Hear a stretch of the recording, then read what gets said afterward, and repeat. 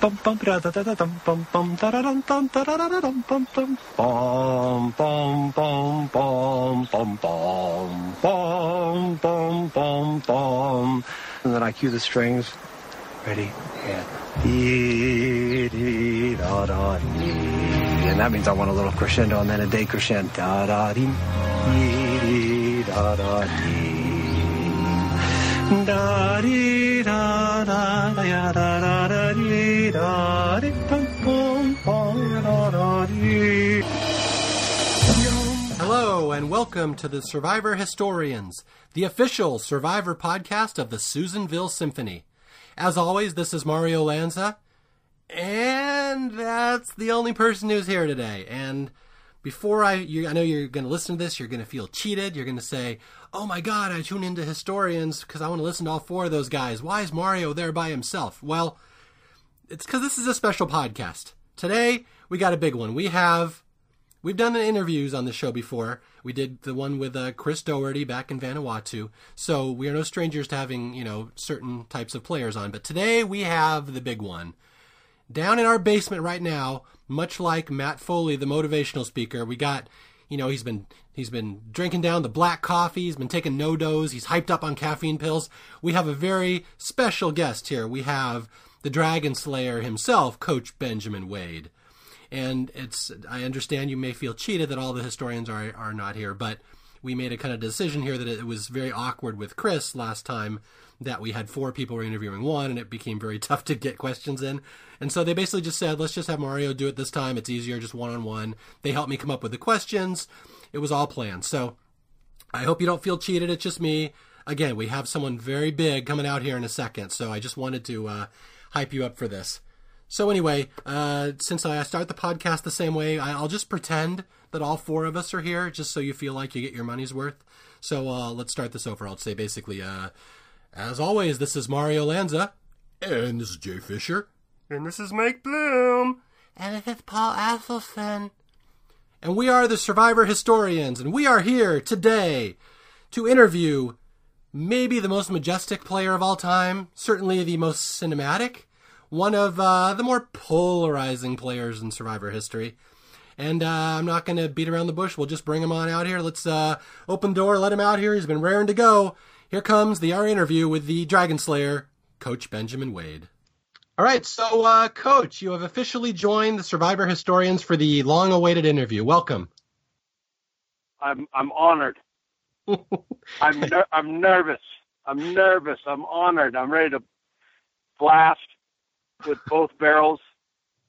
I'm ready. Let's get into it. I'm honored, though. I really am. I got to tell you, just before you ask any questions, I was, it's like we're like C-list celebrities on Survivor, but the first time we go on, we think we're like B-listers or A-listers. We have all these delusions of grandeur. We think we're going to do something. And so anyway, it was after the last time. It was after South Pacific, and I'm like traipsing along the internet. And, Google my name. Why not? Everybody does that. And so I Google my name, and the Funny 115 comes up. Man, I had to find out who you were so I could send you a message to just say, because when I first started reading it, of course, I'm like, start getting bowed up. I'm like, wait, that's not supposed to be funny. And then as I'm reading it, it actually changed like a little bit of the perspective of myself in terms of Survivor. And it's kind of shifted that paradigm. And then I just loved it. And then I kept reading all of them. And then it didn't matter if it was my entry or other people's entries. I started reading all of them. It was freaking awesome, man. I don't do a lot of interviews, but I don't want to put any time limit on this, man. I'm super fired up. Okay, this is going to go long into the night then. But yeah, that's really cool to hear. I just have to say that one of my things when I'm writing these articles is that, when you're writing comedy piece, you can be mean, and I try not to be mean. It's always kind of my thing that if the person actually were to read this, I want them to laugh at this. I would hope they would find it funny. So that really kind of, when I first heard that you liked your entries, that was such a weight off my shoulders. I'm like, I really want Coach to know that I love him as a character, and I'm not trying to be mean to him. I'm just trying to get people to appreciate him. No, that's cool. And also, but it's okay. If you got to zing people, sometimes that's the only way that you're going to get through that hard exterior is if you zing them. And it's like, I take stuff take criticism and mockery and all that stuff. I take it in, I filter it, spit out stuff that doesn't matter, and then really chew on stuff that I can digest on and use and sharpen myself. No pun intended. Anyway, so I like the zingers. I mean, maybe after the first Survivor, I was a little bit sensitive about it, but as time goes on, I love the zing as much as the zest. Excellent. Yeah, that's actually going to lead into my first question nicely, but I do have to say, just for legal reasons, you do know you're hooked up to a lie detector for this whole interview, correct? Wonderful. Okay. I love it. Yeah. Well, this is going to lead into my first question because this is something that I've kind of mentioned before on the show, that I talked to you a couple of times outside the show, just at finales and fan events. And it's interesting that one of the very first things you said to me right after Tocantins is you said, and I'm curious if you've changed your mind on this. You said, if I watched that asshole on TV, I would have hated him too. I'm curious if you still feel that way about your Tocantins edit. Yeah, I mean, I have not gone back and watched. Mm-hmm. So it's only what I can piece together with my memory. I don't think it was that bad. But again, I haven't watched it. Mm-hmm. I know in the heat of the moment how they were portraying me. Thank goodness. I love it now. It was hard in the beginning, and part of the reason why it was hard in the beginning, psychologically, when you are psyched up for something, when you believe in something, and then there's that letdown that it's not true, mm-hmm. then it hurts more, right? It's like if you're in a relationship and it's a bad relationship, it doesn't hurt as much as if you think you're in a good relationship and there's complete monogamy, and then something happens, and then you're more hurt, you're more open, you're more vulnerable. And so as I came back from Tocantins, if we put this in perspective, I came back. I didn't know anything about Survivor before I went on. That's evident. Mm-hmm. Wasn't a fan of the show, didn't watch the show, tried to watch Cram before casting, didn't really sink in. So I didn't really know about the show. So I come back, and my friends are all like, my friends, my family, everybody's like, man, well, how'd you do? What'd you do? Were you a jerk? Did you lie? Did you cheat? Did you just screw everybody over? And so my response to everybody, I was actually talking to my mom about this the other day when she flew up from Orange County, and we were talking. And I said, I told all of you that I was going to be perceived as a hero. I was going to be the guy that starved the most because I could survive on the least, and I gave my food away every day of the tribe, gave my portions away. I was the guy that tried not to lie. I was the guy that tried to play an honorable and noble game. And so when I came back, I told everybody, I'm going to be the hero. You guys are going to love me. I think you're going to be super proud of me. And so to see what unfolded was really hard to digest. And, I was in high mode, NCAA, soccer coach. What I say goes. I'm always right.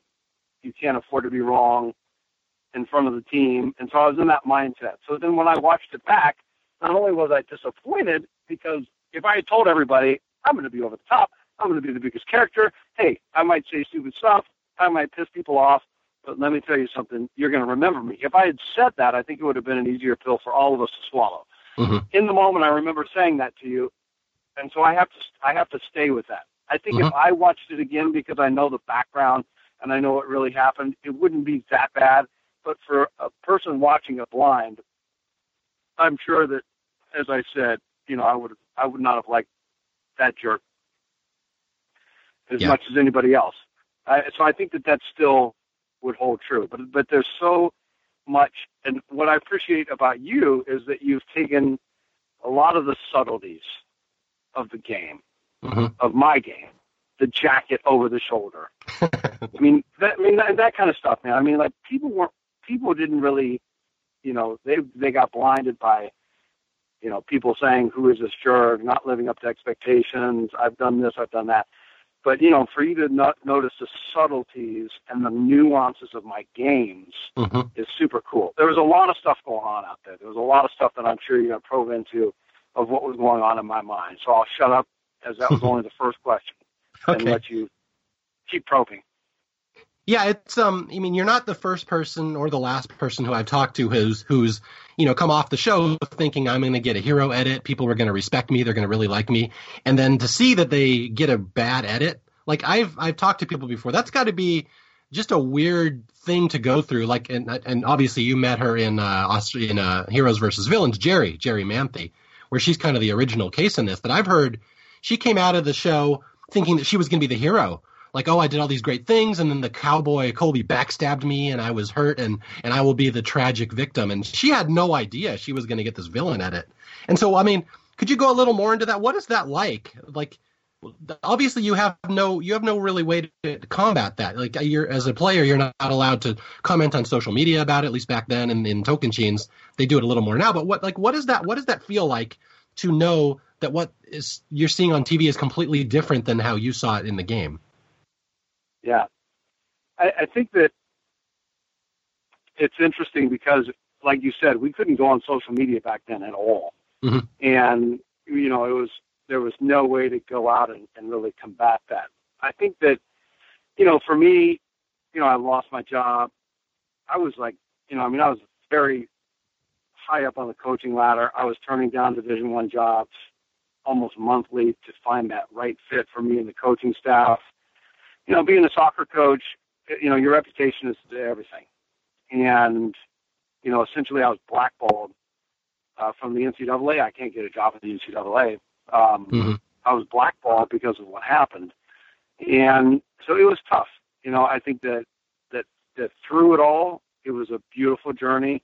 And I don't regret anything. I don't regret any of the edits. I don't regret, the producers being brilliant at what they were doing to try to pull different sides of my personality Mm-hmm.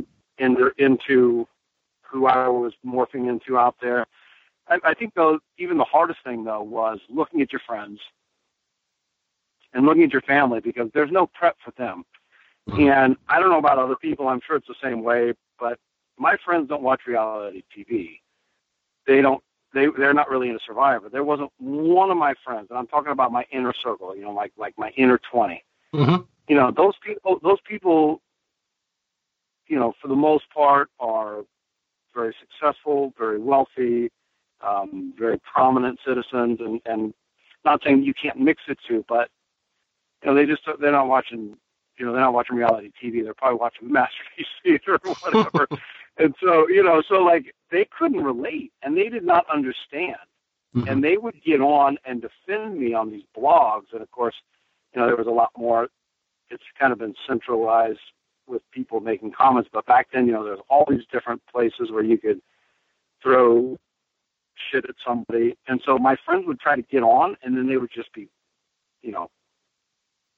vaporized by these people. They would all get ganged up upon. And so they stopped trying to defend me, but then I saw the shift in their eyes. And it's crazy because on Survivor, I'm blind, deaf, and dumb. Like, I can't figure out people. In real life, I'm Mm-hmm. super good. I've got a really good sixth sense. I feel like I can know what people are thinking, and not all the time. That sounds stupid, but I mean, I can look at people and I can read into them. I can take, large audiences.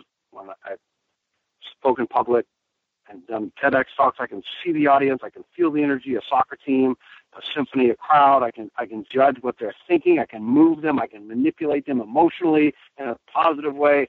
I can take them on a great ride. On Survivor, I can't do that. I did it a little bit on the South Pacific, but for some reason, I just can't connect those dots. And so, anyway, so back to my friends, when I saw my inner circle looking at me with doubt, and a big thing, like taking those kayak trips, I went through a lot of different things of awakening as a young man.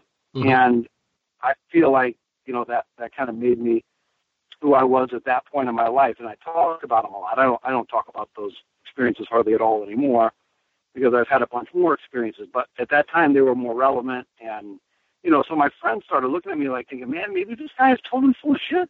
I mean, look, the producers think he's full of shit, Mm-hmm. and the world thinks he's full of shit. They couldn't really figure it out. And so I think that was the hardest part, looking at my friends who were doubting me.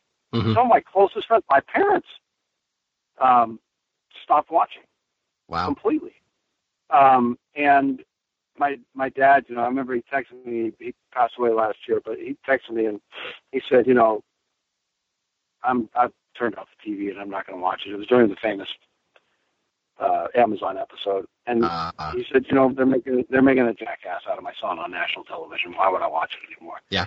So I mean, that was like a very, very difficult part. And I think if you're Ozzy, I don't know, I love using Ozzy as a reference, but because he is the typical, surfer, bartender, there's not that much to lose there. Yeah. I had a lot of skin in the game at that point, and going from a reputation of a guy that is working with national teams, working with professional teams, heavily immersed in a collegiate soccer career, and my reputation was everything. I mean, look, in this day of sexual harassment, cases popping up left and right, man, I did 20 years as a college soccer coach, and 16 of those were women. A lot of times I did men and women at the same school, but I think, 15 or 16 years of those were with women. Man, I had not one time where any female athlete of mine said, I don't like the way he's looking at us or talking to us or, whatever it is. Like nothing. My reputation was spotless. Mm-hmm. So to go on Survivor and to have all of that stripped away, my reputation, my character, what people's perception of my character was, financially, man, it was really tough. It was really tough, and nothing prepared me for that. I'm rough around the edges. Everybody's got their religious beliefs. I'm not judgmental at all. In fact, probably the best compliment I got the first season was halfway through. One of the producers looked at me and said, "Are you a Christian?" And I said, "Yeah." And they said, "Man, you don't act like one. You don't act like the typical Christian that we've had on the show. And so, do you like? If more people were like you, I think more people would want to be, a Christian." It was a very good compliment, but to have all that taken away, if I didn't have that foundation, I think I would have crumbled, man, because it was just everything was taken away. The good thing is that it actually recentered me and said, hey, it's got to be more of God in your life and less a coach. So it was really good. I mean, seeing me in a mirror, even though it was the worst times in a 48-hour period, even though it was baited a little bit with some of the other questions that were asked to some of the other contestants, it was seeing me at my worst. And I remember thinking, if I'm that guy, even for a moment, I don't want to be that guy.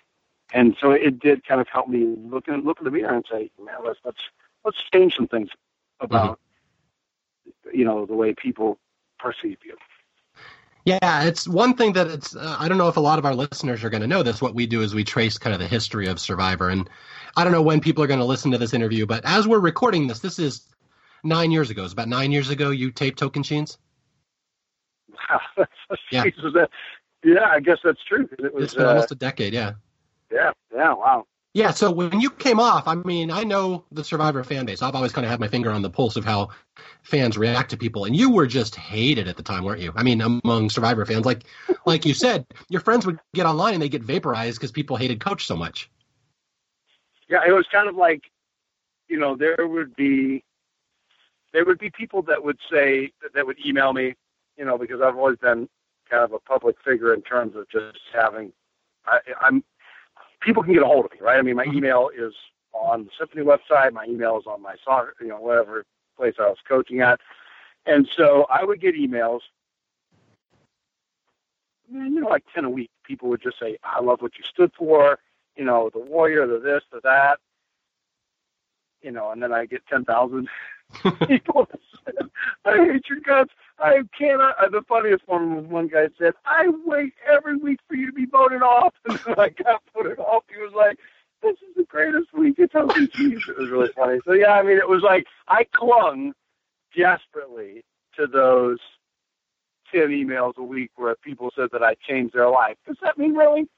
Listen, I didn't go on Survivor to be a TV star. I didn't go on there to be famous, right? I went on there to try to change the game and really to try to help people. There's no BS. To help people push through their fears. The same thing I do with every soccer team that I've coached. and the symphony and people around my life, I mean, is to blow through those obstacles in your life, to persevere, to become a better man or a woman, which was a big part of my problem that first time out there, is that I tried to pigeonhole people into my journey instead of saying, oh, you want to talk about white cupcakes and you really are out here for the fame, or you're out here for the money, or you're out here to lose weight, or you're out here for this. And so I was trying to pigeonhole them into my adventure, which was a big mistake. But, you know, but yeah, people were crazy on me. It was wild, man. And even Jeff, it was funny because, you know, each week I was clinging to his blogs. Oh, good. And reading what he said, you know, because he did have faith in me. He was like, man, give Coach a chance. He wasn't even ready, you know, for the amount of hate that I got. He kept thinking that people would turn around mid-season. And I think that they did a little bit. I mean, I think that even if you hated me, you had to respect, you know, the most glorious edit in all of reality TV, which was that final episode in Tocantins that I was on. I mean, I have not watched that. I need to go. I mean, if I'm ever feeling bad, I should just turn that on. It's great. Yeah, it's great. And see, I mean, I am like forever in their debt for doing that.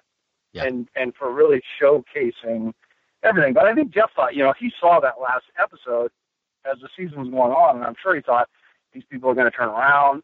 And I think it did probably plant a seed. It gave me a good platform to go and do the next season on, and to kind of go off of that. But anyway, so we'll get to that. But yeah, it was a lot of hatred and a lot of people that just couldn't relate. And I did say jokingly,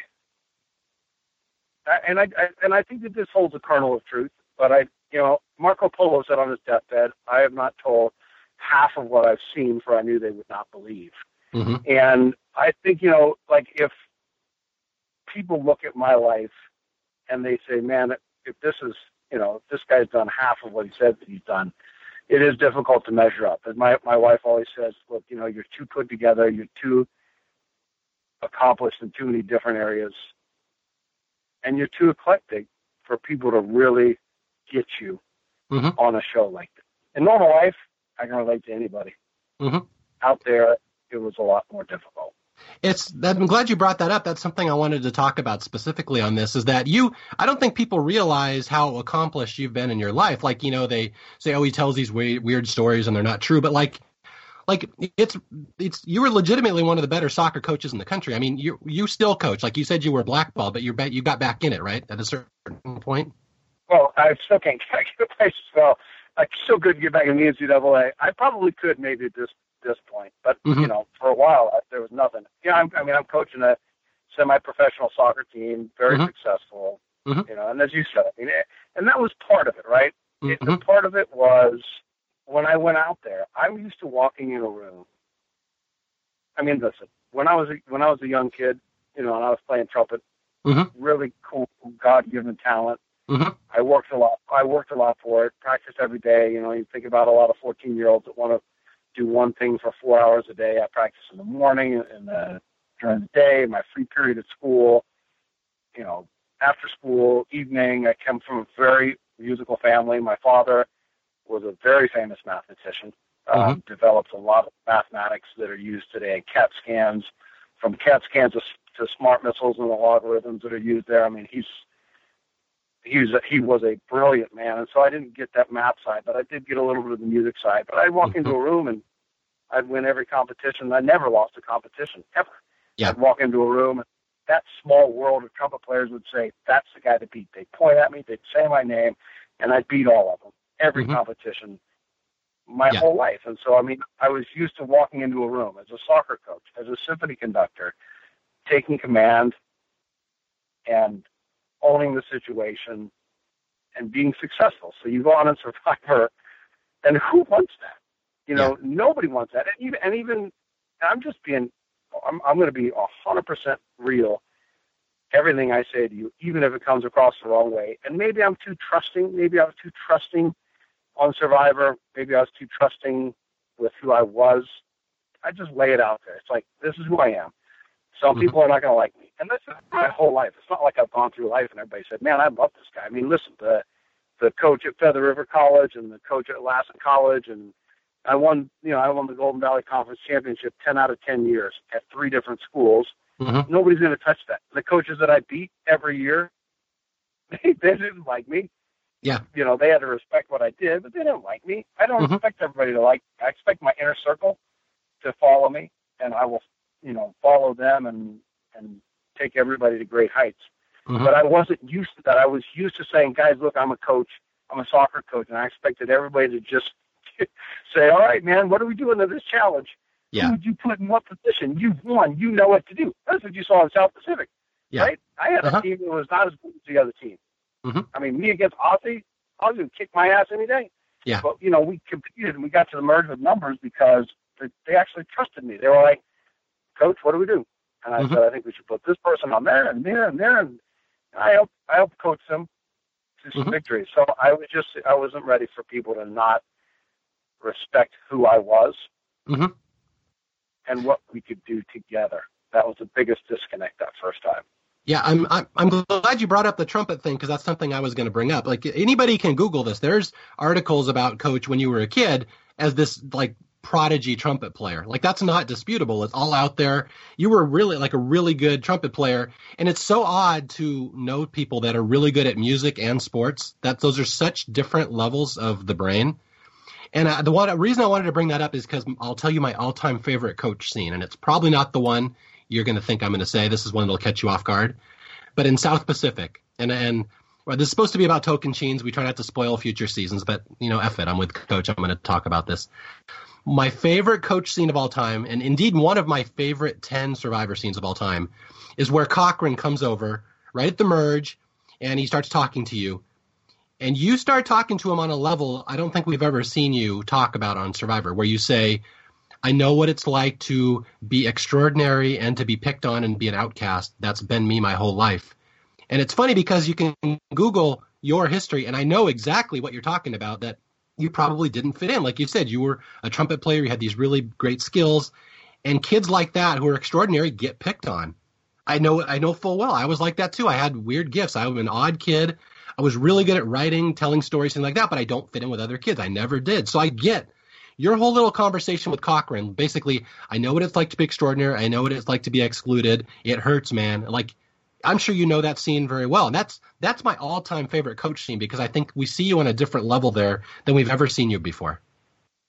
I mean, I thought that you were going to say 9 out of the top 10 favorite moments on Survivor were mine, so I'm a little bit disappointed that my top moment barely makes the top 10, but of your all-time favorite moments. But anyway, actually, I totally forgot about that. Mm-hmm. And that's the one thing, like people, I wish I had that final tribal over again, but anyway, that's all the time. I was real. And with Cochran, I was real with everybody all 3 seasons, but people didn't really want to give me the chance. I think that Cochran going from sleeping outside the fire to being, really ostracized that season, and then, having that chance to be with real people and in an environment that was not based on threats or whatever. I mean, we had a really cool thing going for what people want to criticize what we did during that season.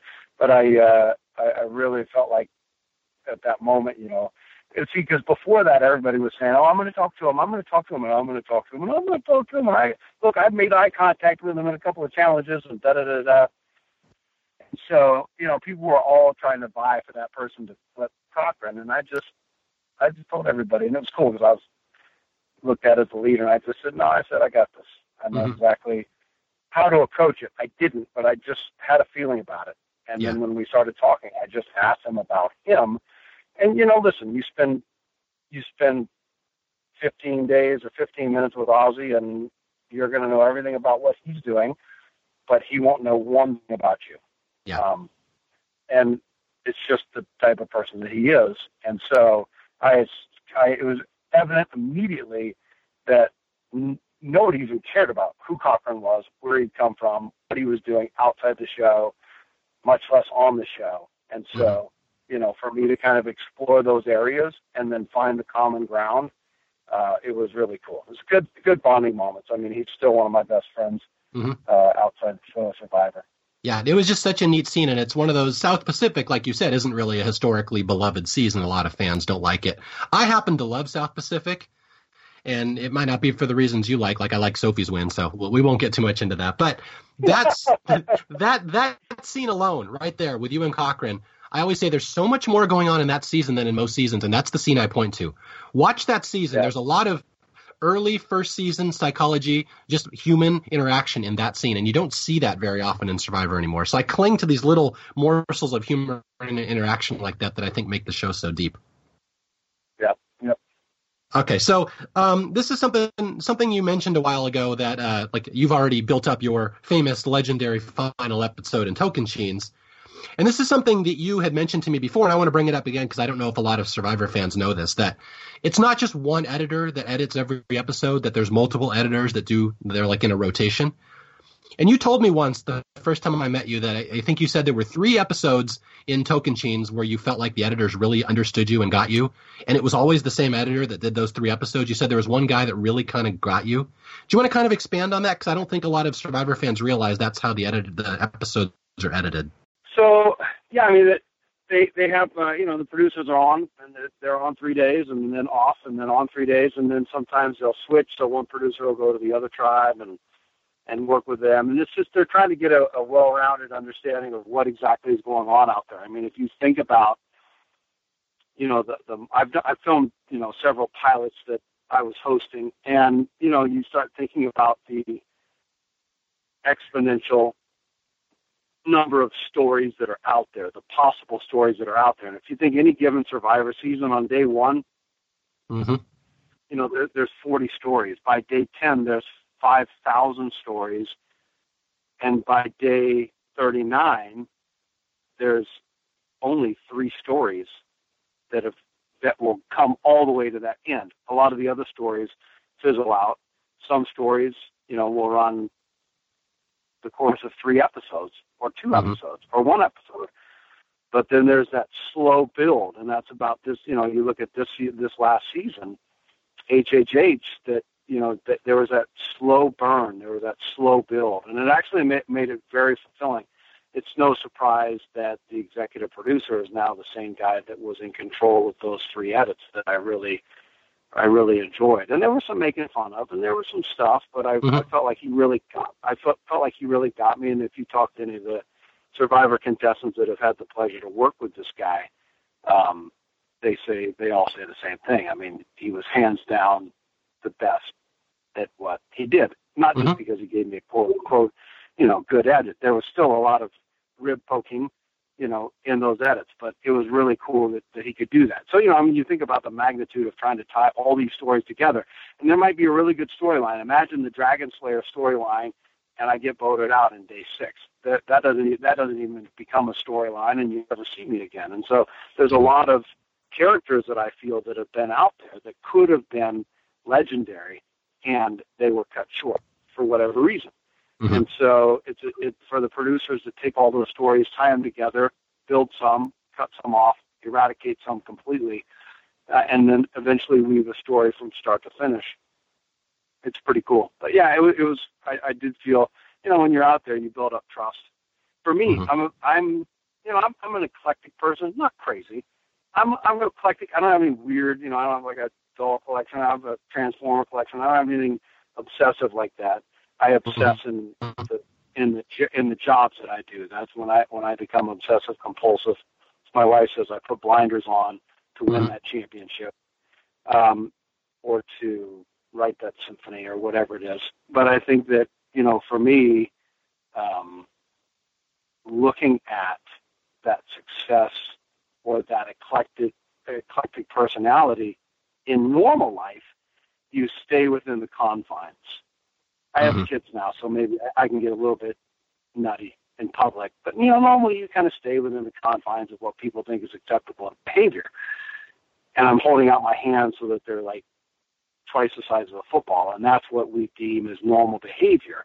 And on Survivor, the producers take those boundaries and they expand them, right? I mean, we do things on Survivor that we wouldn't do in normal life. If we were sitting at a table and I said, hey, let's, eat some live bugs, and they put them down at the table, you'd say, F this, and you'd say, I'm not eating this, and that would be the end of the story.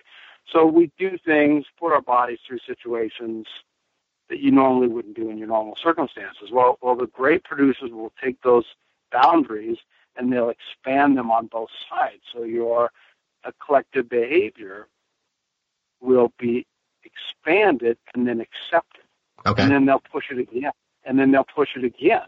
And so what is normal outside is not normal inside the game of Survivor. And when they start pushing those boundaries and you start seeing that it's acceptable and you start looking at their eyes and you see that they're nodding and, yes, this is what we're talking about. Once you build that trust with the producers, and I got along good with all the producers, but you build that trust with the producers, or a producer in particular, and then they stretch those boundaries, what are you going to do? Yeah. I mean, that's your hour a day during confessionals to really make somebody understand you. And since you can't trust anybody back at camp, you end up trusting those producers, and they can really push those boundaries with your personality. For me, and part of the reason why I was talking to one of the executive producers a year ago, and they said, your name actually comes up every single season in casting, just as far as, are we going to bring them back? Are we going to do this? And some people were bent out of shape about game changers, and that didn't bother me. I know what they're doing. I understand that what they're trying to do for that big season. And so anyway, I think that the reason why that is, and if you talk to the producers, that I would say that, and this is going to come off the wrong way, but, most of them will say that I was the greatest of all time, not for my gameplay, but just for the way that they could take me. I'm not a jock, but I can be athletic. I'm not an asshole, but I can be. I can be a philosopher. I can be very sensitive and sweet. I can be a complete jerk. I can be driven. I can be angry. I can be whatever it is. But you have that spectrum. Usually you're out there and you're there for your looks, or you're there for your brawn, or you're there for your brain, or you're there for whatever. And you look at that casting. I almost didn't get cast that first season because, as my handler would say, you don't fit into any of these categories. They're looking for an old guy. They're looking for, somebody with ethnic background. They're looking for somebody that's a jock. They're looking for somebody that's young. They're looking for somebody that's sexy. They're looking for a nerd. They're looking, and where do you fit in? You don't fit into any of those different stereotypes of casting. And so I actually, in the beginning, she was actually surprised, talking to her in hindsight, that I got cast because they didn't know where to fit me. I was kind of this anomaly. But because I could bring different levels, Cochran can bring one level, and Ozzy can bring one level, and a lot of these players, Ben can bring maybe one or two levels. But when you have that spectrum of, I can give you really whatever you want, because I have multiple parts of my personality and multiple sides of my brain that are functioning, the artistic side, the athletic side. As you said, that's a rare combination. Yeah, it's one of those things. I know you'll get flack for sitting here saying I was the greatest confessionalist of all time, but I happen to agree with you. Like you give different levels of entertainment. I mean, depending on what the producers are looking for, and you can always tell with you what they're kind of asking you to do, and you'll just go with it. And this is a question a lot of people asked me before this interview. They're like, ask him if the producers egg you on to get to that Dragon Slayer. Like, do they egg on your behavior, or do you just kind of sense what they want and you go for it? Like, what's the dynamic there? Well, they can obviously get what they want, and you can ask leading questions. They're very good about staying out completely about gameplay. There was never one time where I felt like anybody was trying to get me to vote somebody out. Yeah. Or keep somebody on. That comes out a lot. Oh, the producer screwed me in this or whatever. That doesn't happen. At least it never happened with me. But, I'm not, here's the thing, right? So halfway through Tocantins, maybe not under halfway through, I'm in a confessional with this guy, that I was telling you about. I don't know if I'm allowed to say his name, but Feel free if you want to say his name if you want to give him a plug. No, I don't know. I'm saying I don't know for their benefit. I mean, I'm very protective actually of Survivor and Jeff Probst and the producers and what they're trying to do, and so I would never want to, not burn them, but I wouldn't want to, say, this guy's the best or whatever. So I won't say it. But anyway, so we're in a confessional, and he's egging me on about Brendan, and he's like, what are you doing? He's like the strongest guy out here. You said that you're trying to take the strongest to the end. And I looked at him, and I got upset, and I said, what the hell do you want me to do? This guy's coming for me. Mm-hmm. And he's like nodding, and he's like, I know that, but you better back up what you say. Mm-hmm. Explain it to me. And I was like, I got it. I see what he's trying to. Now I see what's happening. Yeah. And so I told him. I said, there was in 1988. I think that was the year. Sometimes I would just grab something out there. It might not be 100% accurate. I might change a quote a little bit here and there because I'm not smart enough to memorize. I do write down 100 quotes before I go out there just so I can sound smart, because I know that I'm actually not smart. And I'll write them all down on paper and then pick one every single confessional. But I might not get all of totally correct, but at least the gist is there. I said, so I think it was 1988, and Boom Boom Mancini fought Duke Koo Kim in the ring, and it was a big article in Sports Illustrated, and I was a huge boxing fan. My grandfather was a professional heavyweight. My dad boxed, I boxed.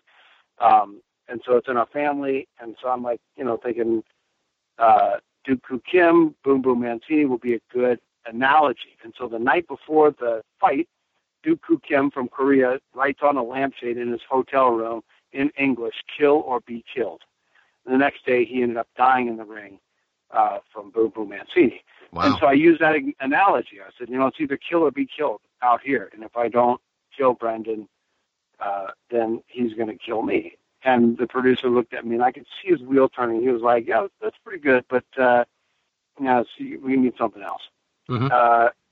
Give me another example. So I just completely made this up. I said, all right. I mean, I will admit it, right? I mean, I will admit when I just completely make something up. I've said this before. So I look at him, and I said, okay, there's an ancient because I was really super into, being a warrior. I know it sounds like crap, but I mean, being a warrior, taking the strongest to the end, 7 layers of Viking heaven, the American Indians. Like before I went out there, I'm like, if I'm going to be a warrior, I want to study these warrior cultures around the world, and the Japanese and the Mongols. And a lot of people have misconceptions about the Mongols. They actually valued women, fighters that were good enough. They were experts on horseback, but they were also masters of retreat. They gave themselves the analogy of water. They would seek the weakness, and if there was no weakness and it was strong, they would practice over and over again that art of retreating so that they could penetrate in another area. And so I've got all these thoughts in my mind about these warrior cultures, and so I've studied them, and I talked about the samurai. So that's why this came up. And I said there's an ancient Japanese samurai proverb that says, in order to defeat the army and win the war, you need to cut the head off the dragon. I completely made that up. I don't know if there's a Japanese samurai proverb, but it sounded pretty fucking good at the time. And so I zinged it out there. And when I zinged it out there, the look on his face, I will never forget. He was like, oh, shit. And so he said to me, so if you slay the dragon, that makes you the dragon slayer. And I said, and it actually made it to that final edit. It made that past the cutting room floor.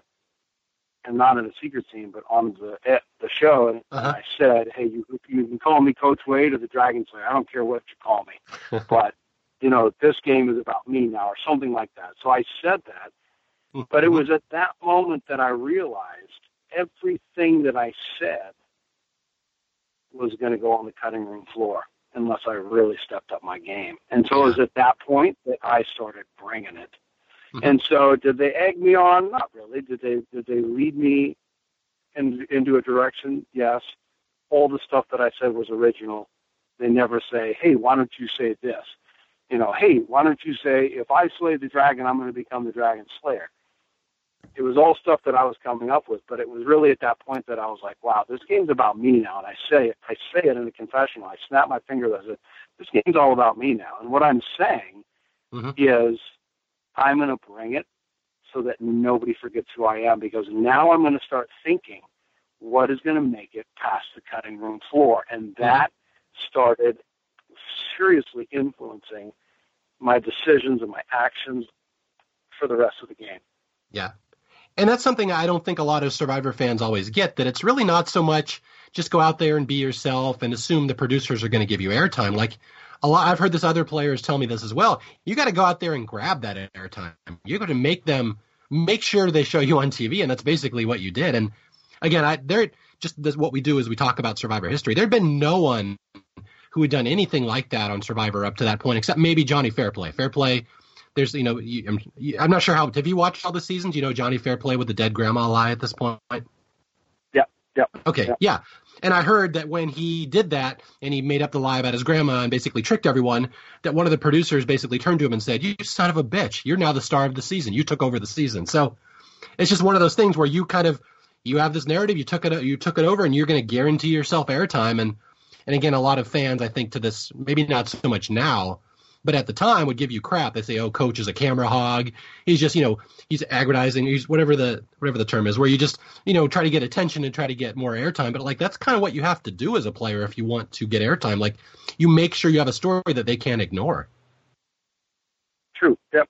But it also has to be valid, right? I mean, it has to be, and when I say valid, I'm saying that it's either got to be something a little bit crazy, or something where you have an anger problem, or something, like Debbie. And I know that people don't like her, that a lot of people don't like her. They think that she's just doing whatever. But I mean, the eclecticness and the crazy is actually there. And that's cool. And crazy is not a bad thing. Yeah. But it's got to be valid. These people that come out there and, roll their eyes, or an extra big, spaghetti, or whatever it is, to try to get those moments, it doesn't ring true. And so I think that it ends up kind of ringing false. I mean, the best thing about Survivor is when you're looking at somebody and you're really trying to figure them out, and do we really like them, or do we really not like them? That's one of the funnest parts for the first half of the season, is to really figure out who you're rooting for and who you are not rooting for. Yeah. And who you like and who you don't like, and why. At least I do that. I'm sure you do that too.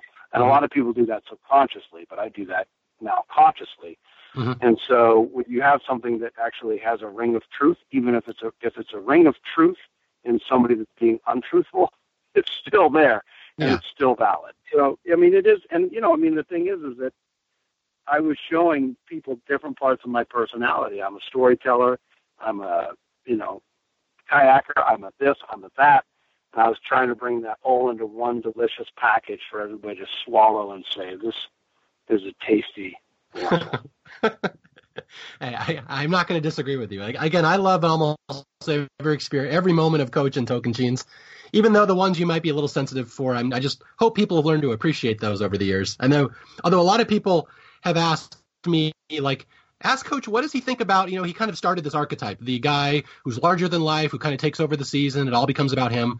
What do you think about the players who have kind of been cast to follow your footsteps? And the ones people have mentioned, Debbie's one that comes up a lot. And Philip is the other one. They say Philip was kind of trying to be coached. Like, how do you respond to something like that? Do you see Philip as trying to be coached, or do you think Philip was literally kind of like that? And it's possible you don't even know Philip. Maybe you don't even know the answer to this. No. I've met him. I've talked to him several times. I think that, here's the thing. Imitation is a wonderful form of flattery. When I was watching, they make you watch episodes in casting, and they also suggest that you bone up on your episodes as well. So they have all of the seasons on DVD. You can just ask for them in your hotel room. You're doing nothing. You're on lockdown in your hotel room, so why not watch 100 hours of a show that you might be on? And so I know that those people that are going through casting are watching, and I know that, I'm sure that one of the seasons that they give them is Tocantins. When I was there, they were giving us Pearl Island and China and All Stars and Vanuatu. Those are the ones that they were giving us, that they were pushing the most. And I know that they're talking about me because the people have told me that. Yeah. Even Russell Hance, when he was going through casting, they were showing me. They were showing what I was doing. He was like, Coach, man, I got to be somebody like Coach. I got to be a personality that stands out. And so you're subconsciously or consciously sharpening and developing who you think you're going to be, right? I mean, all babies up until the age of 5 really use imitation as how they perceive. They're in this kind of a dreamlike world where they are part of the world itself, and their subconscious is continually streaming, but they're part of the world, and they're in it, and they're in the life cycle of the universe. When they turn 9, then all of a sudden they disconnect from that. It's their first time where they have a true identity of self versus the world, and it's why, stuff happens in school, and everything becomes a bigger deal because it becomes more personal, and they're a little bit more disconnected with the universe. So, it's that initial stage. It's when you're new to something, you're really looking at people and imitating people. And so I think that as you look at Philip, even Russell, Debbie, that they were looking at somebody like me saying, this is a great way to be noticed, to have a game that's different. And we all pick people, Ironically, I picked Tom Westman to imitate because I thought this was a really stand-up, strong warrior. And I imitated him, and I made no secret that he was my, survivor hero. So anyway, I think that it's just natural for people to do that, whether they realize they're doing it or not. I don't think Philip said, I'm going to go out there and be a poor man's coach. That's, that's what he ended up being. But I liked it. I liked it. It keeps us relevant. Yeah. Now, when people are out there trying to be like you, that's good for me. Absolutely. No, just in the annals of Survivor history, you're going to go down as a legend because so many people try to be you or imitate you. Now, are the producers saying this too? Have you heard about this? Like when these players are watching your season, are they telling these players, we want you to be like Coach, that's what you need to be doing stuff? Or did the players just pick that up on their own? No, the players picked that up on their own. Actually, I got to tell you, when I was going through casting and early on in my first season, I started bringing up people. And they were like, don't say that. Don't talk like that. I said in casting one time, I think I said something like, I want to be one of the biggest characters in history. I didn't really realize at the time what I was saying, but I said that, and Lynn Spielman got pissed at me. She was like, don't ever say that again. Don't ever say that in front of anybody. You're not out here to be a big character. You're out here to be yourself.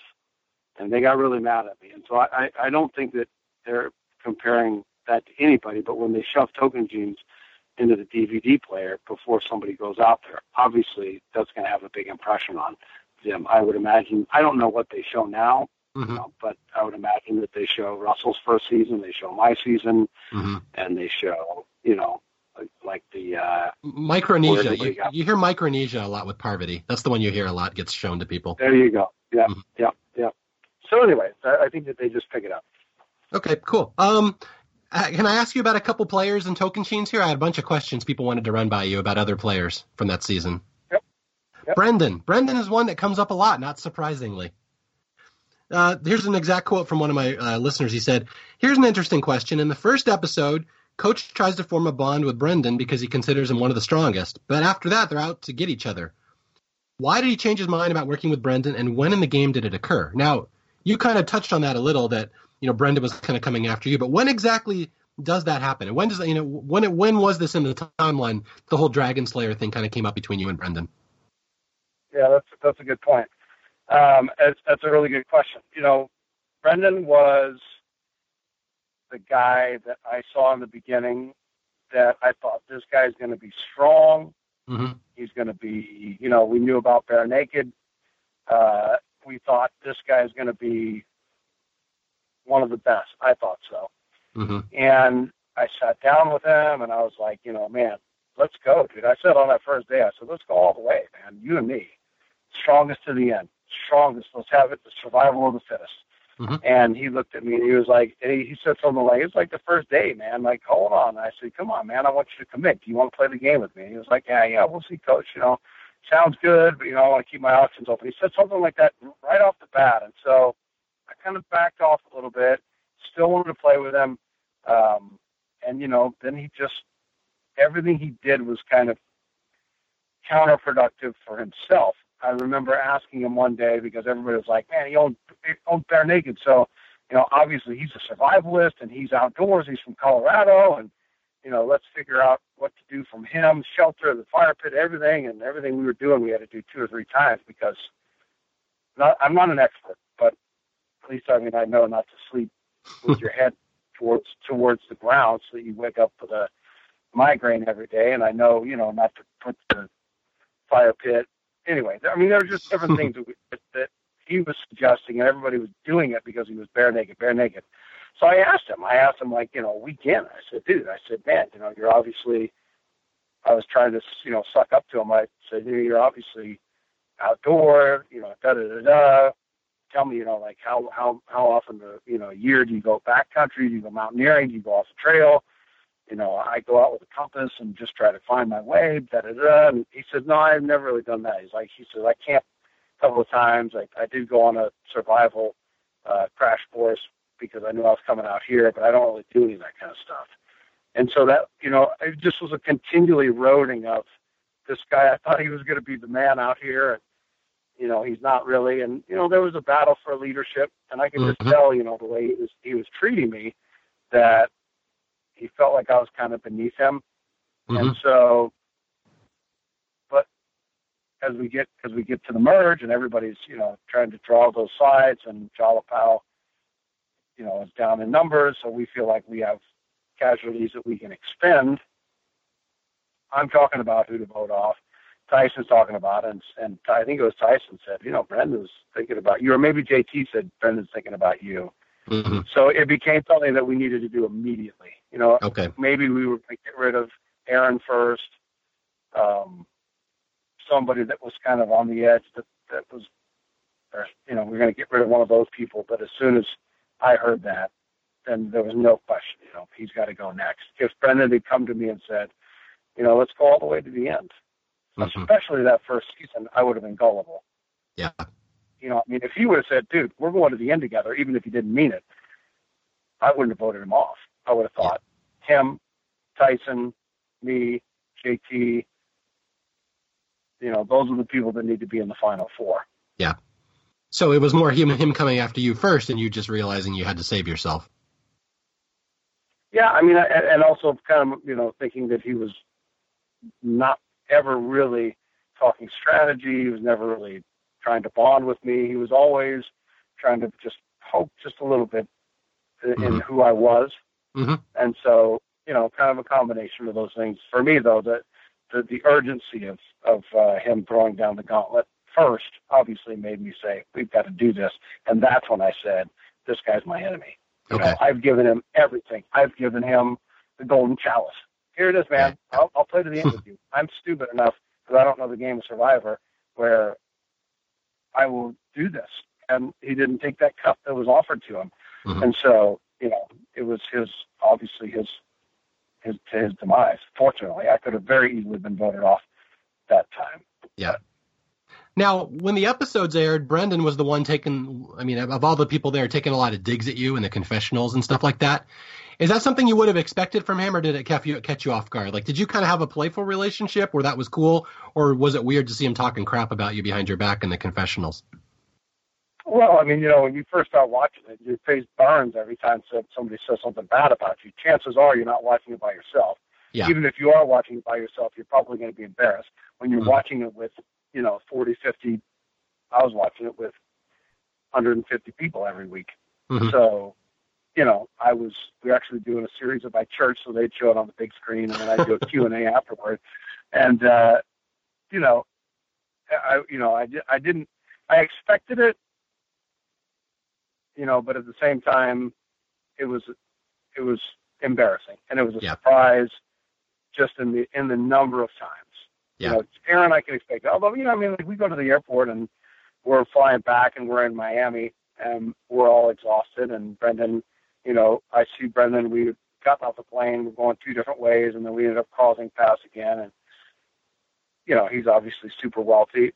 At the time, I was not. And so he goes into the Admirals Club with American Airlines, and goes in there. Could have easily taken me in there. And he's like, all right, coach, I'll see you later. And literally just lets the door close on me.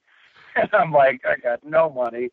I'm just trying to get down to California to conduct my symphony concert, and we're all half crazy at that point. And so I'll never forget that. I know it might seem, he probably doesn't even remember that, but I just know that, especially going through something like that with people, it's a bond. Sophie, Ozzy, all those people that I feel have wronged me, Russell, Sandra, man, you bonded, and you don't really turn your back on somebody like that. Anyway, I mean, it might seem small, but to me it was big in my book. And so I understood Brendan's out for Brendan. Yeah. So if that's going to take the form of cutting me down every episode that he can, then it wasn't as much of a surprise as you would think. Okay. One thing I wanted to mention that you had just talked about is that one thing, this isn't really a question, but a lot of times Survivor fans have a hard time stepping back from the show a little bit and realizing that, it's real people that have done this, and real people have been filmed, and real people are being mocked on TV. Like, I would just like to say to anyone listening to this, just imagine gathering 150 of your friends through a church group, and you're going to go watch TV together with you on it, and getting the edit that Coach got every week, and just imagine having to sit there and watch that with your friends. So I always like to point out stuff like that to our listeners, that that trying to remember that survivors are people that have been through this, and that would be tough to do. I mean, I don't have to tell you, obviously. I'm sure that was incredibly tough. Yeah, I mean, it was tough. It was tough, even in the good edits. There's always going to be times. I mean, nobody wants to see, hero every episode, even if you were a hero. I mean, one of the things that drove me the craziest about South Pacific was watching the end of the game and just watching people be systematically voted off, and me sitting there talking about honor and integrity. I wanted to slap myself and say, dude, stop talking about it. Yeah. If you're doing it, great. Stop talking about it. And I was cringing every time I said that. And it was boring, and, nobody wants to see somebody on top all the time. So even in a great edit, you're going to, you have a little bit of made fun of and this and that. Yeah. But all the episodes that I watched were nerve wracking, no matter who I was watching with. Although I got to tell you a really funny one. The best ever was when the best watch ever of an episode was when we were watching the episode after Brendan had gotten voted out, and I went down to L.A. and I watched it in Sierra's apartment. So Sierra was there, her mother was there. I want to say Tyson was there. I don't know why we were all down in L.A., but we were all down there, and we're watching it. And I'm telling the TV, I'm saying, Sierra's the bowel movement. She's the dung of the bung of the dragon, and she's freaking slapping. It was so crazy. And her mom was all pissed off. So, this is like one thing that you're great at, is that I'll sit there and pontificate and say, Brendan has no character because he freaking left me at the door of the Admirals Club in Miami. And, of course, somebody of no character would sit there and rip on me. At the same time, I'm ripping on people in my confessionals. However, I have impeccable character. I would never leave anybody there. But that's one of the things that really you have enlightened me to, is that saying that when I'm just like holier than thou and preaching, and then I'm doing the exact same thing. But, oh, wait, for me, I do have impeccable character. I actually, if I say yes, because I have said no, if I say yes and go out there for one last time for myself, I'm definitely going to have to use that in a confessional as to how I use those double standards to my own benefit greatly. Okay, I'm glad you enjoyed that, because that's one of those things that the fans used to hate you for. Oh, this guy's a hypocrite. I hate this guy. He's such a lowlife. He says one thing and does the other. But when I'm writing these things, I'm like, well, yeah, he does that, but let's look at it in a fun way, in a comic way. So I always try to steer it in a way where people will kind of laugh at it and appreciate it rather than just hate you for it. So I really did try to get people to look at this. It's kind of fun what he's doing if you appreciate it.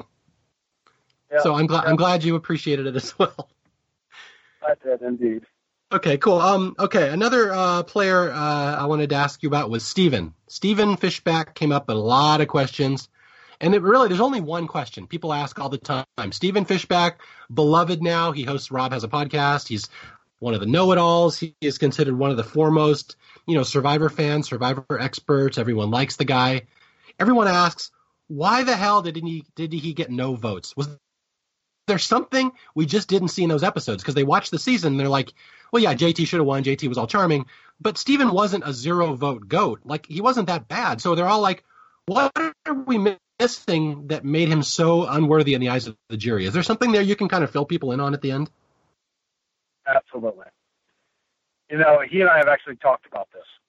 And he did call me before he went on his last stint and asked me for advice about some different things. But, he and I talked about this. And in that final jury, he was very worried about, and I think that we all are a little bit to some extent, the friendships that you've built with the people that are there, if you have friendships that you have built with people that are there with you. Mm-hmm. And so I remember at that final tribal, there was not one time where he stood up for himself. And JT would say something and he would throw Steven under the bus a little bit, and Steven would go to say something, and then he'd look at him and put his hand on his shoulder. JT was a great actor in that last tribal. And Coach, mm-hmm. I'm sorry, man, I didn't put you on the jury. I didn't vote for you, Coach. And Steven wanted to go say something and didn't. And the truth was, if Steven would have said, listen, man, you're totally full of shit. These people are seeing one side of you. You're presenting one side. You knew Coach was going home. You could have saved him. You could have told me, don't vote for Coach. Let's save him. And I would have saved him because we voted the same way. And so Steven did not call JT on anything at the end.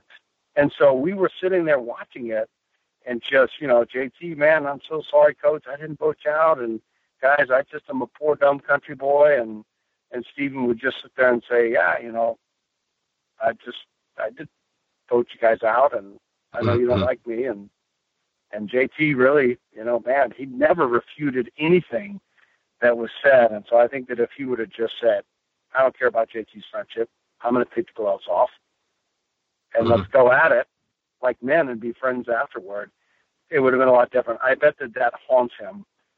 And I'm sure, as he and I talked about, getting second is a very difficult thing to do. It's almost better to get voted out fifth, and then, you're not that close. But coming in second is a very difficult pill to swallow, because then every single final tribal council that you watch afterward, then you think about it. I don't sit there at episode 5 and say, man, what could I have done differently? This last season. Not episode 5, but when there's final 5. The fifth, final 5, man. Yeah. Oh, gosh, I wish I would have done something different in the final 5. You don't think like that. Yeah, and, you could have told a better poem. You could have told a better poem. Exactly. Yeah, exactly. Yeah, you don't think like that. But when you make it to final tribal and you miss it.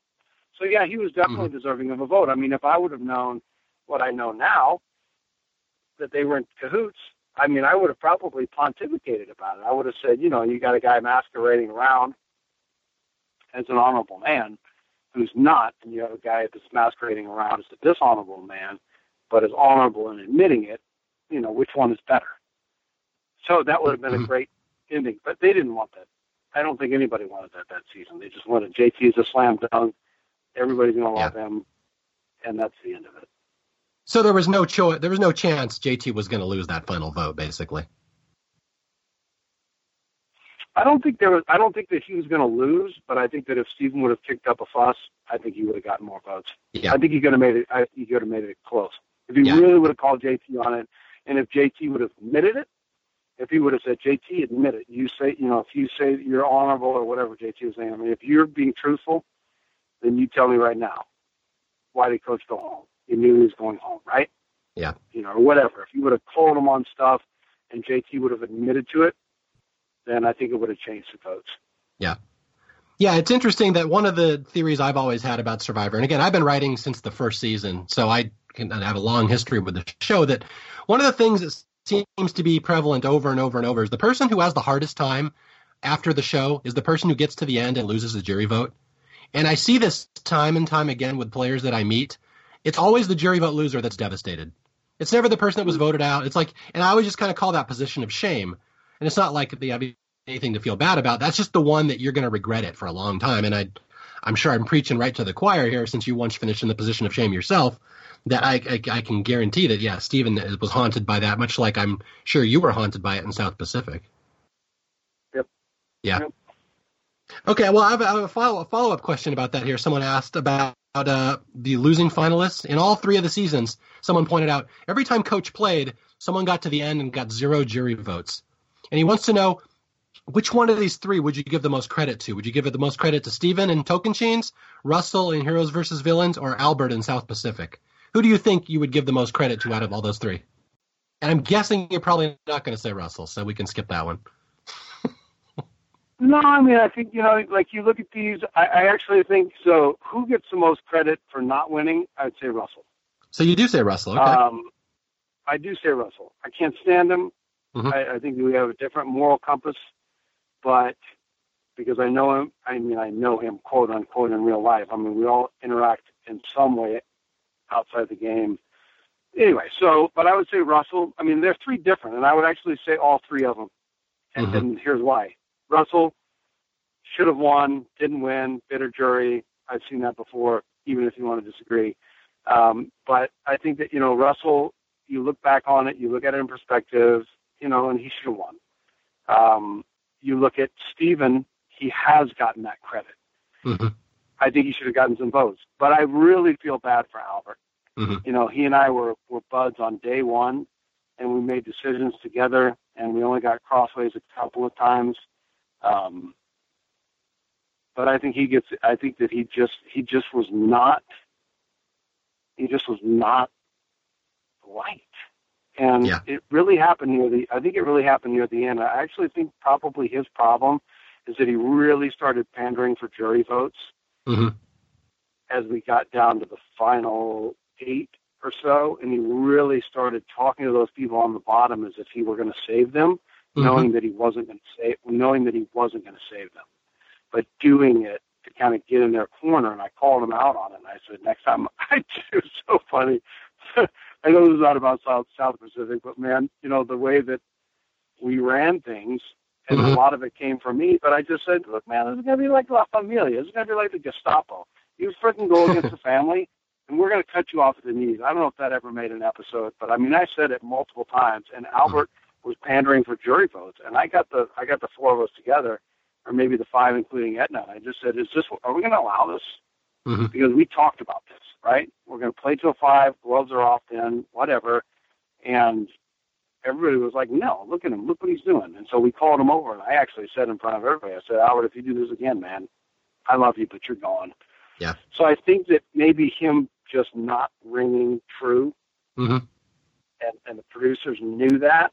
So from the top down, he just became a non-factor. I actually went into that final tribal council thinking that it was going to be against me and Albert because Sophie had such bad memories of her friend passing away. She checked out. She checked out for the last 10 until the 2 days were left. She checked out for 10 days.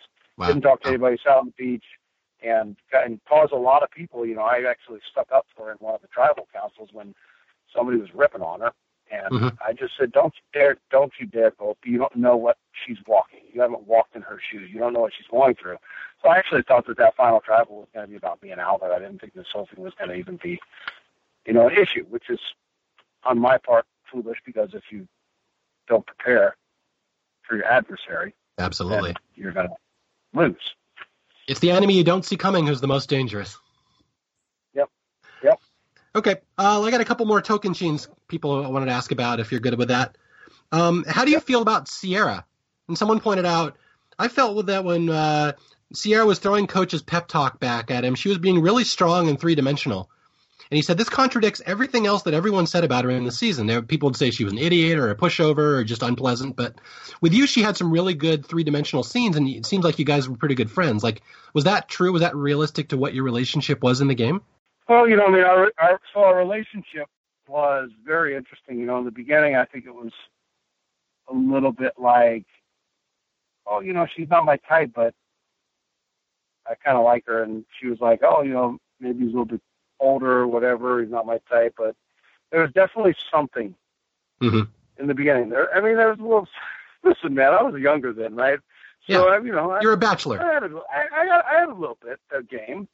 And, like me and Candace, there's a little flirting going on. So, it was like that in the beginning with Sierra, too.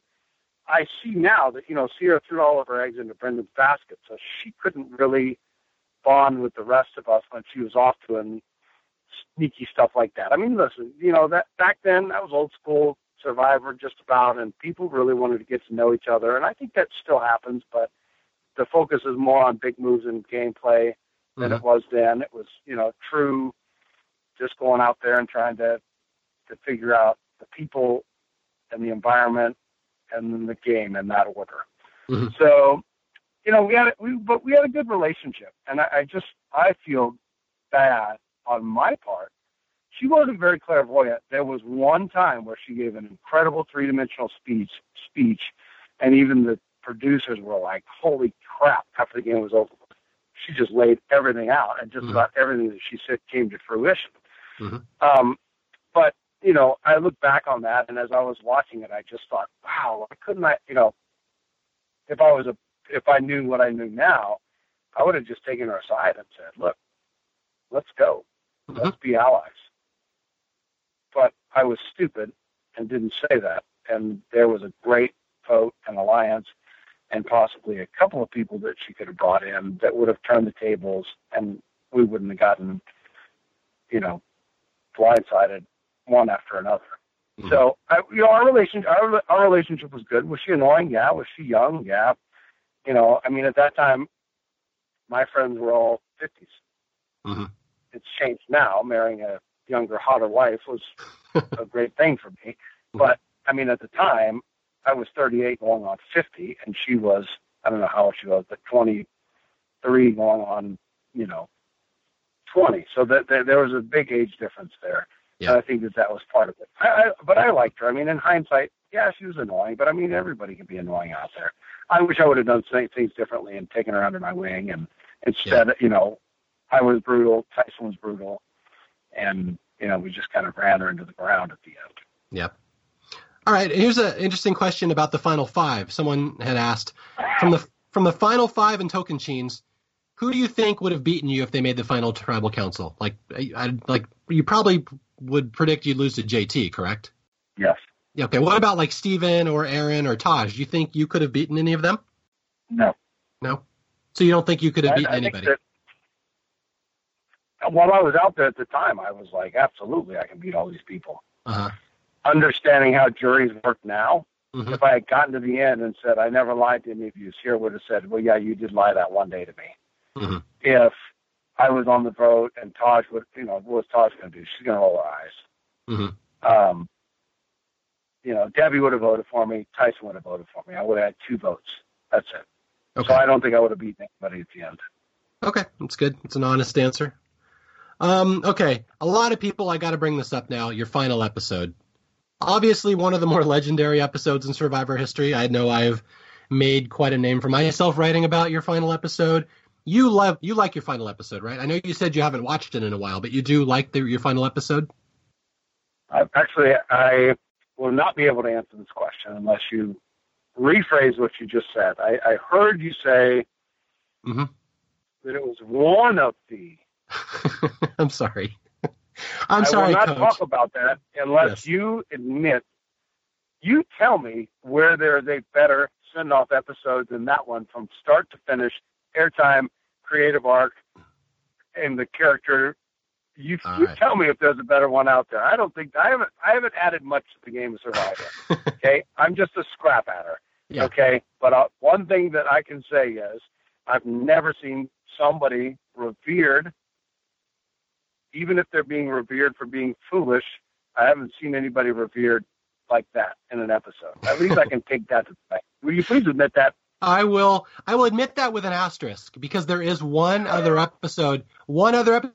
You may not know this because you don't know all the in and out of every episode like I do in Survivor history. There's one other send-off episode that I think can come in the same ballpark as yours, and that is Rupert's send-off in Pearl Islands. And again, you don't have to call me out on that because you probably don't know it off the top of your head. Some of our listeners will know this, to say the amount of love they put into Rupert getting blindsided by Fair Play and all them. It's a fantastic episode. But I do think yours is better because yours is way more over the top, and they gave you theme music. Rupert never got theme music. Okay, anyway, so all joking aside, and I haven't seen Rupert's episode, but anyway, it was a pretty awesome last episode. What is your question about this episode? Well, yeah, a couple people have asked, like, does Coach like that episode? Does he find it silly? Like, what about the scene when you come limping back from Exile Island and you're marching up the hill and you have the cane and everyone says he's mugging for attention? Like, does Coach feel silly watching that? Does he like that episode? I'm just curious what your thoughts on this episode are, especially, again, your trip to Exile Island, your return, and then your whole big challenge loss where you end up losing to JT there in the balance. So, I'll tell you. I have not watched any episodes after they aired. I watched them one time, usually with a group of people, and so I've never watched any of my seasons over again. I'd like to. I just, I want to watch it with my family. My kids aren't really old enough yet, so I keep holding off on that. I don't know what I would know. I don't know. I would just tell you what my initial reaction was. I'd gone through a lot of flack, a lot of people, a lot of angry people. And so I fly to New York. They flew me to New York on Wednesday night because I was going to do a boatload of interviews in person. Mm-hmm. That was back when it was on Wednesday, right? Was it on Wednesday? It was on Wednesday, yeah. Yeah. Yeah, so Thursday, Friday, it was like a madhouse of live in-person interviews back then. Anyway, so I fly to New York. I asked for somebody that's from CBS if they could please have the episode ready for me to watch on my laptop when I get to the hotel room, because I need to watch it. I need to be able to answer questions on it. They didn't have the CBS Online where you could watch it. So they had the episode waiting for me. I sit down. I remember this very, very distinctly. I'm in a hotel right across from Central Park. I get in late, probably midnight. I get into the hotel, queue up the episode, and start watching it. And it was awesome, start to finish. I mean, that's what I want. That's what I want you to hear to say. Yeah. I really did. I know it's crazy. I know that there's still some comedic stuff in there, but I really felt honored. I felt valued. All the shit I was talking, is it true? Is it not? I look at myself and I wept. I wept when I watched myself on Exile, because I had no idea that I was pushing my body to that extreme. Before I went to Exile and I said, hey, this is what I'm going to do, because let's face it, Jeff was correct. I was scared shitless. I didn't know what I was going to do as far as, if I build a fire, I'm pretty sure I can make a fire, but if I don't, and I'm going to be alone, and everybody's talked about how miserable it's going to be, and da-da-da-da, and it's like harsh, and there's no shelter, and there's this, and there's that. And so what do? I do what I do, in life, and that is I make it more challenging, and I make it more extreme to psych myself up mentally to do it. But, I'm totally rattled to go. I don't want to go. But as I'm preparing to go and I'm talking about, this is what I'm going to do. I'm not going to have any water. I'm not going to have any food. And that's what I'm going to do. The doctors came over to me and they begged me. They said, don't do this. Your body already, you've lost tons of weight. You're on the edge. Your body's, going to shut down. You've got to eat. You've got to drink. Da-da-da-da. So they were actually like really afraid. You could tell they don't interfere unless somebody's really hurt. But they interfered before I was hurt because they said, don't do this. And so I'm watching the episode, and I'm watching my body absolutely on the brink. I mean, look, man, I'm 205 in casting. I leaned out a little bit right before I get on the show. But essentially, September 30th, I'm 205 pounds. And December, whenever it was, on Exile, I'm 149 pounds. And they weighed me, and I was 149 pounds, and that's after I ate and ate and ate all the way to Ponderosa. And after I ate a huge meal at Ponderosa, I was 149. I had a 26-inch waist. I lost 8 inches of muscle on my chest. You look at my body, I'm fucked. Mm-hmm. And so, you can say whatever you want to say. You can look at everybody else's body out there. And I'm going to tell you right now, when I said I gave my food away to people, I freaking gave my food away to people. They couldn't even walk around camp on day 15, 16, 17, 18, 19, 20. They were absolutely they couldn't handle it. And I'm taking hour, 2-hour walks every day, exploring, doing stuff. I feel great. And I feel like when I have less, my body detoxes. I actually feel better than if I'm sitting here eating every day, whatever. Okay, so, I look at my body, and I'm sitting there thinking, man, I push my body past all limits. Yeah. And yet the stuff that's coming out of my mouth is so awesome. It's brilliant. I'm sitting there, cross-legged, staff, and it's like, I still got that staff, man. When we do this, I'll take a picture of it and, retweet it and whatever. But I mean, I still have that staff. It was a tree that was struck by lightning. That's a national protected area. I can't believe they even let me get out of the country with that. Mm-hmm. So, but I mean, it's like I'm sitting there, the staff sitting there. I'm completely emaciated. They've just given me this sweet edit, little Tai Chi with staff. Totally for the cameras, that one was, on top of the sand dune. And it's like, man, Marcus Aurelius said that, through our greatest, whatever it was, adversities come our greatest successes. I still use those 5 minutes of straight, unedited Exile. I still use those in a preface before my motivational talk sometimes. And not that I don't really talk about Survivor, but you look at that from when I start walking up the hill, and, I'm watching this edit, and I'm just, that whole thing where I'm like, and it was valid. Actually, it was very little of this was for the cameras. At this point, I was at such a starved and exalted state. And when I say exalted, I mean any monk will tell you, you go out in the wilderness, you starve yourself. You look at the American Indians, you look at how they went out there and they went on their vision quest. And how did they go on their vision quest? Not by sitting around smoking a peace pipe and, getting high and seeing visions. No, they went out, had nothing.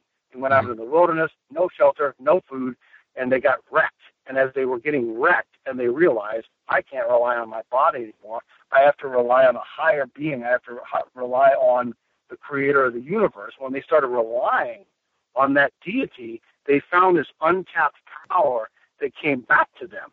Mm-hmm. And so I'm sitting there in this exalted state saying, here's the deal.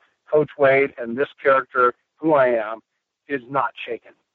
You can say whatever and really it was prophetic because I had no idea just how much my very core foundation of my character was going to be shaken when I got off and realized that I was the laughingstock and the mockery and the hatred from so many people. And so, but what I was saying was the truth. You can't touch this. I don't care who you are and what miserable, pathetic lives you're going to go back to. And I'm including if you go back to owning Bare Naked Granola. You guys aren't it. You guys can go back to your little miserable, pathetic life. You can't touch this. And they couldn't. And there was that deep-seated root of my unbreakable character that nobody was going to touch. No matter how much you make fun of me, I'm still going to accomplish great things in life.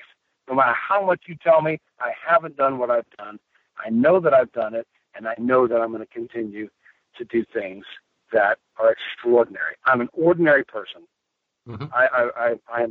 But I want to do extraordinary things in this life, and hopefully I've been given the opportunity to do that time and time again. And so I watched the episode and I wept at how much I had pushed myself past extreme. Mm-hmm. I wept and I got chills, walking up that mountain, and the music is rising. I felt honored. I felt valued. And even the little zings of me coming back to camp, and the rolling of the eyes, and the cane, or the staff, or whatever you want to call it. I have a picture of me walking in, and it's side by side to a picture of me on the first day. And you look at that body, and you can say whatever you want to. I don't care, because it's pretty amazing. That's where the Pat Benatar quote comes in. Hit me with your best shot. I don't think I forgot that one. No, it's just, Go ahead. No, go ahead. I was just going to say that whether people like you or don't like you or appreciate that episode or don't, you have to look at the cinematography, and this is something we talked about on Historians, how cinematic that whole stretch of you on Exile Island is. Like, the editors are throwing everything they can at the screen, like background music, there's swell, like you said, there's the crescendos going up, the music is like, they're just going over the top with how much they're trying to sell your trip to Exile Island. It's one of those things, even people who don't like Coach, I think you have to love that scene. That is absolutely one of the greatest scenes in Survivor history, and I don't know how anybody could not like that scene. It's just amazing. It was. And I got to tell you a story that was never made it because there was nothing to show, but I'll tell you something that was kind of funny. So I'm sitting there, we get there, the producer's telling me, hey, stick by me at all times. There's a couple of big cats that have been around. They've been around the campsite. They've been around this. They've been around that. And, there's anaconda down in the swamp. So, I want to know where you are at all. I want to know where you are at all times. And I'm like, okay, great. I got it. So then I asked him, I said, man, you like your job? And he was like, not really. I'm working on Survivor is cool, but I'm sitting out here in Exile. By the way, I never saw this guy after the season. But he's like, I don't really like it. Basically, I'm out here at Exile. I filmed for 3 days, and 15 seconds gets shown on air. I looked at him, and I said, dude, I can guarantee you that we're going to change that. And he kind of looked at me like, yeah, right. But I said that. I said, dude, I can guarantee you that I'm going to change that. So that night, he's in his tent, and so I pee in a big circle around where I'm asleep. It's literally just out in the open.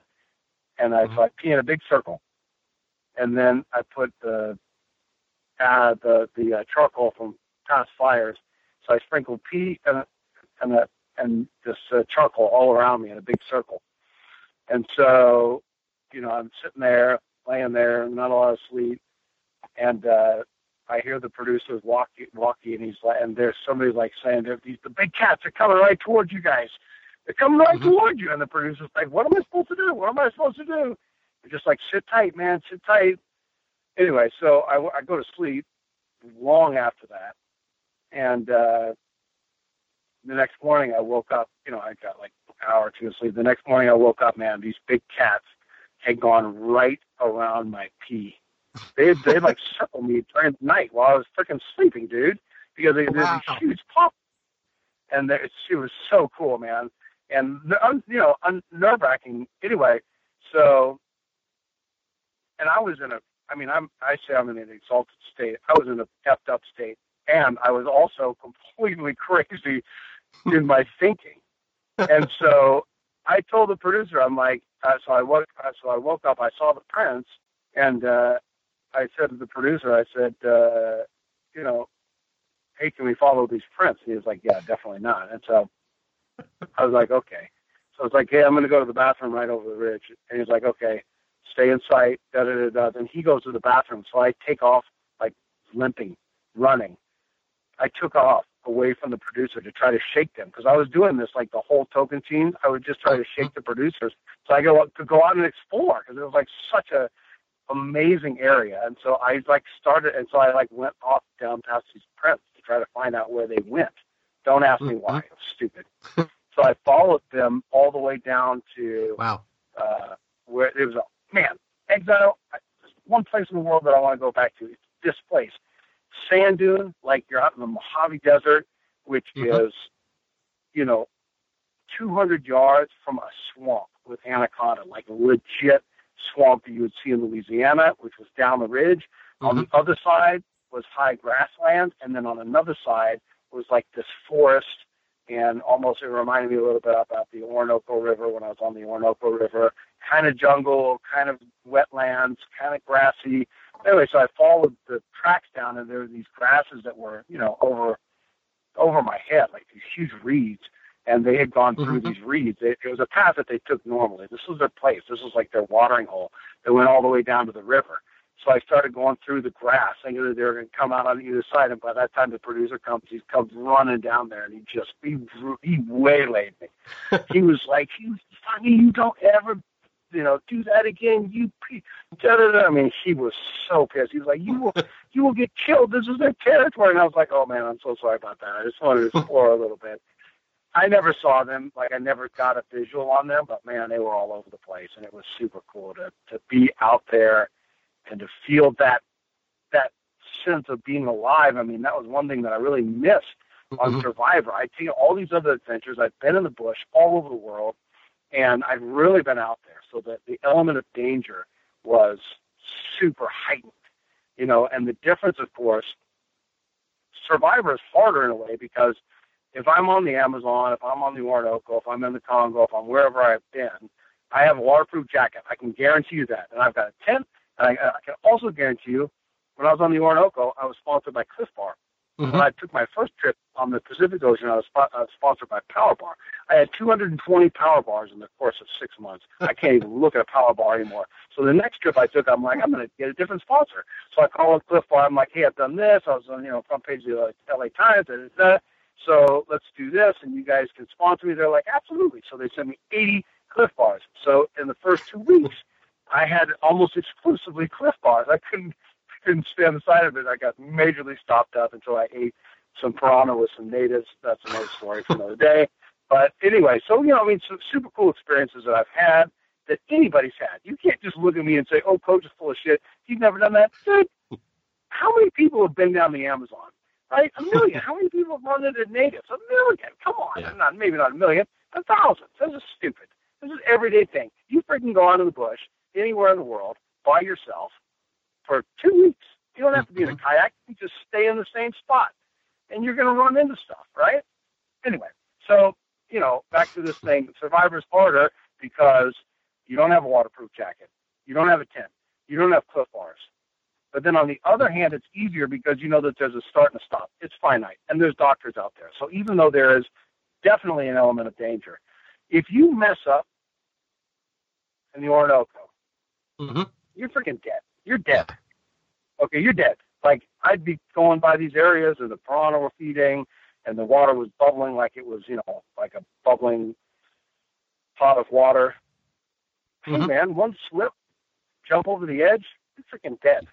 Yeah. So on Survivor, it wasn't that extreme. So it was kind of like these polar opposites. But the beauty of Exile, as I wrap up this rant, the beauty of Exile was that danger had become real to me. And at the same time, my body is eating itself, literally.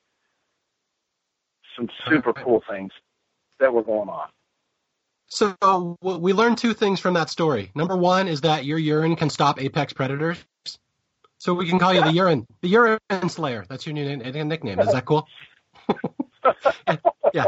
And the other thing we learned is that we just lost Power Bar and Cliff Bar as our sponsors. So thank you.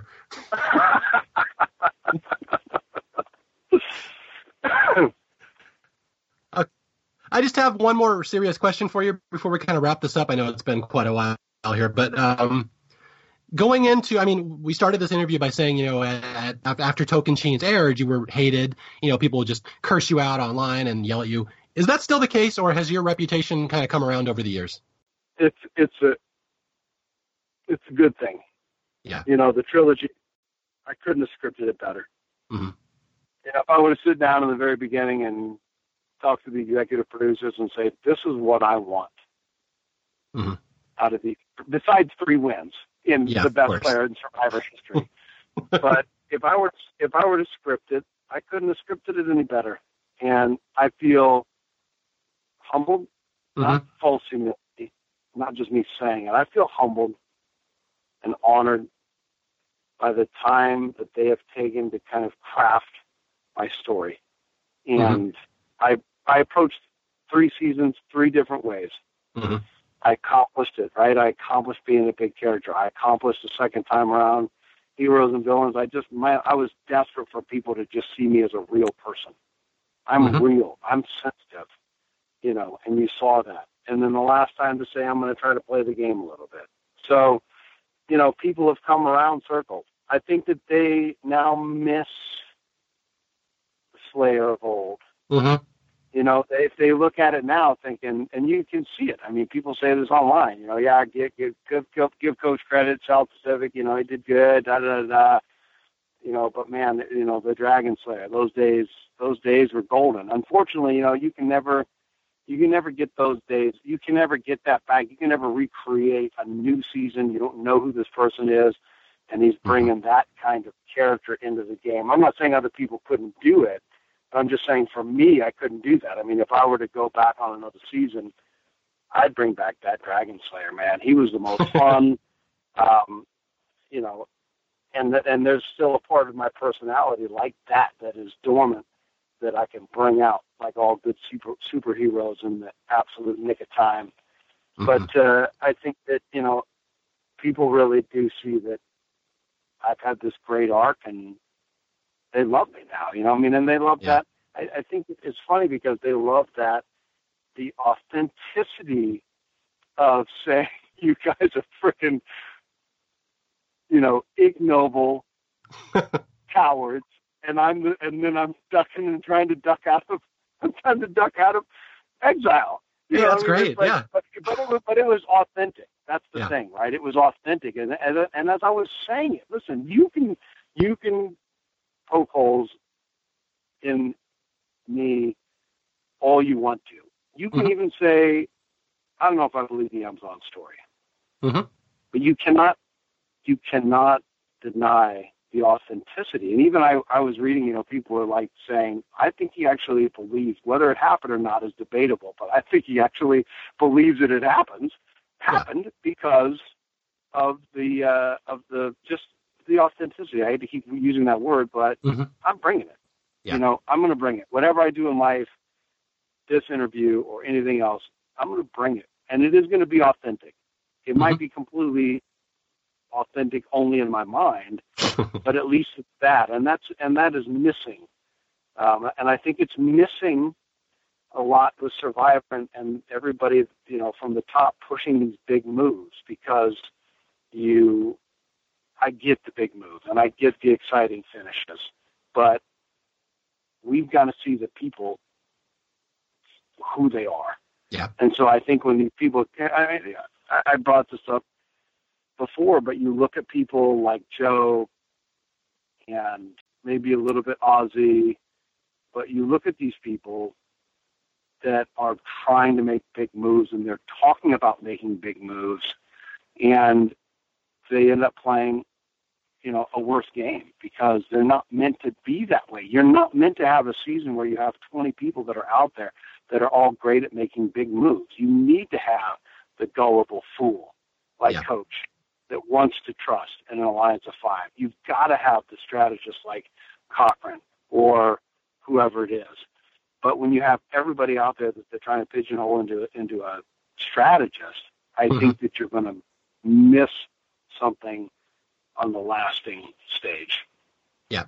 And that's something that I've heard people talk about as well. I've heard contestants say somewhere around season 25, 30, 35, at some point they go in for interviews and stuff, and it's like the producers don't like looking you in the eye when they're talking to you. And it's almost like they want to make sure they don't humanize you because they want to be able to put you into any role they can. And I really don't think that was the case in your season, that it's clear they humanized you. That's true. They look me in the eye. They look me in the eye. Absolutely. Yeah. So it's just really one of those things that's just, I thought it was so cool. And I've had a theory for many years that, when people play Survivor the first time, that's really the only time they're really their authentic self. Because after that, they're kind of playing the character or playing the archetype or trying to make up for the character or trying to counterbalance the archetype that they were given the first time. So And I just will say that you were one of the people that kind of I based that theory on, but in a good way, because I think you and Heroes versus Villains is one of my favorites. Because it's like you figured out what the producers were going to do with you the second time, and you just kind of went with it. You're like, fuck it, we're just going to go with it this time. So I love that about you. You steered right into the curve. That's it. Okay, well, I got to wrap this up pretty soon here, but I just wanted to, before we go, there's one question everybody asked, and this is the one I have to end the interview on. Since Tocantins, have you ever thrown rocks at a tile underhanded? I have thrown rocks underhand at targets and convinced myself that what I was doing was prepping me for my fourth Survivor. Okay. I appreciate that you actually thought about that. You gave a thoughtful answer to a ridiculous joke question. So I appreciate the authenticity, as always, the authenticity pouring out of you. Cool. Well, that's really about it. I just wanted to thank you for stopping by, and I just want to say it's been cool finally talking to you. Again, Coach and I have talked behind the scenes a couple times over the years. This is the first really in-depth discussion we've had.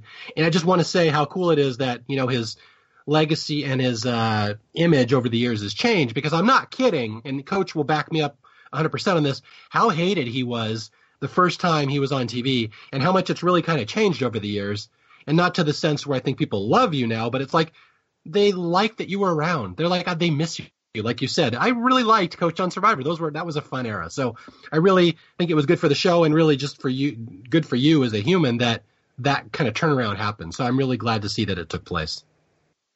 And like I said, somewhere in the beginning, it was a great experience for me to look at myself in the mirror, having to be on national TV, and with a lot of people throwing stuff at me. Mm-hmm. But it was such a great experience just as a man. I mean, you talk about iron sharpens iron.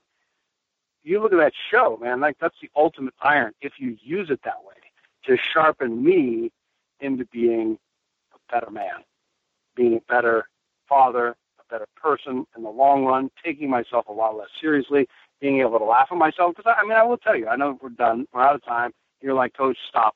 We can't use half of the stuff. It's way too long. But, here's the thing. I totally could not laugh at myself. I took myself so seriously. Mm-hmm. And I've been able to look and laugh and make fun of myself. And, that's like a really endearing quality, especially to balance the high alpha male, successful, trying to drive as a coach and whatever, trying to drive myself. And so it actually has really balanced me 100%. Mm-hmm. Watching myself, studying myself, processing why I do things and how I do things, and eventually trying to become a better man. I'll end by saying this. I'm not the man I was 10 years ago. And where I am now is not the man I want to be 10 years from now. And if you use things in life to sharpen you, to become that better man, that's what life's about. It's a process. It's a journey. Mm-hmm. Well said. Yeah, for those who don't know, Coach is married now. He has kids. He's in a whole different stage of his life, and it's just really cool to see where you are now. So it's been really great talking to you. Thanks for stopping by. Awesome. Thanks, my man. Yep. I'll talk to you later. And so there you have it, our infamous interview, our second interview ever, this time with the Dragon Slayer. Again, I'd just like to thank Coach for stopping by. It was a lot of fun setting that up and scheduling, and that's really the first time he and I have ever really talked about SurvivorCon on this level. So I really appreciate him stopping by, and there may be a interview with someone in the future. I don't know. We'll see how it goes. I don't know. It depends on if you guys like this, if you want us to do more stuff like this. I don't know.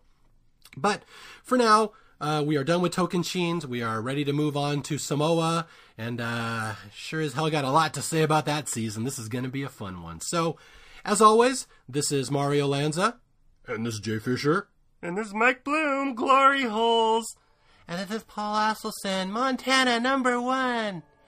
And we are the Survivor Historians. Again, if you have any feedback on this interview, you can email us at survivorhistorians@gmail.com.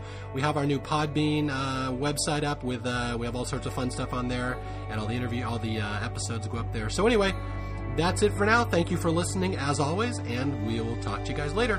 Take care.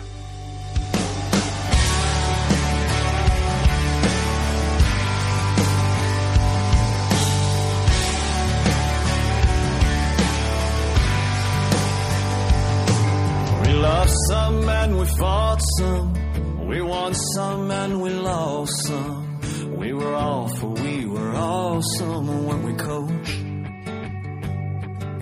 We worked hard, then we were lazy.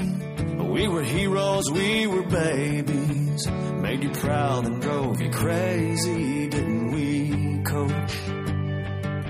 All those mottos, all those reasons, all those rhymes, they stay priceless, they come right back right on time. You were a teacher, preacher, mother, father, a lot less taker than giver, a keeper of secrets and constantly making believers out of quitters. And for all of your time and your heart and your soul, you deserve a lot more than a toast. But here's to you and thanks again. We'll never forget you, coach.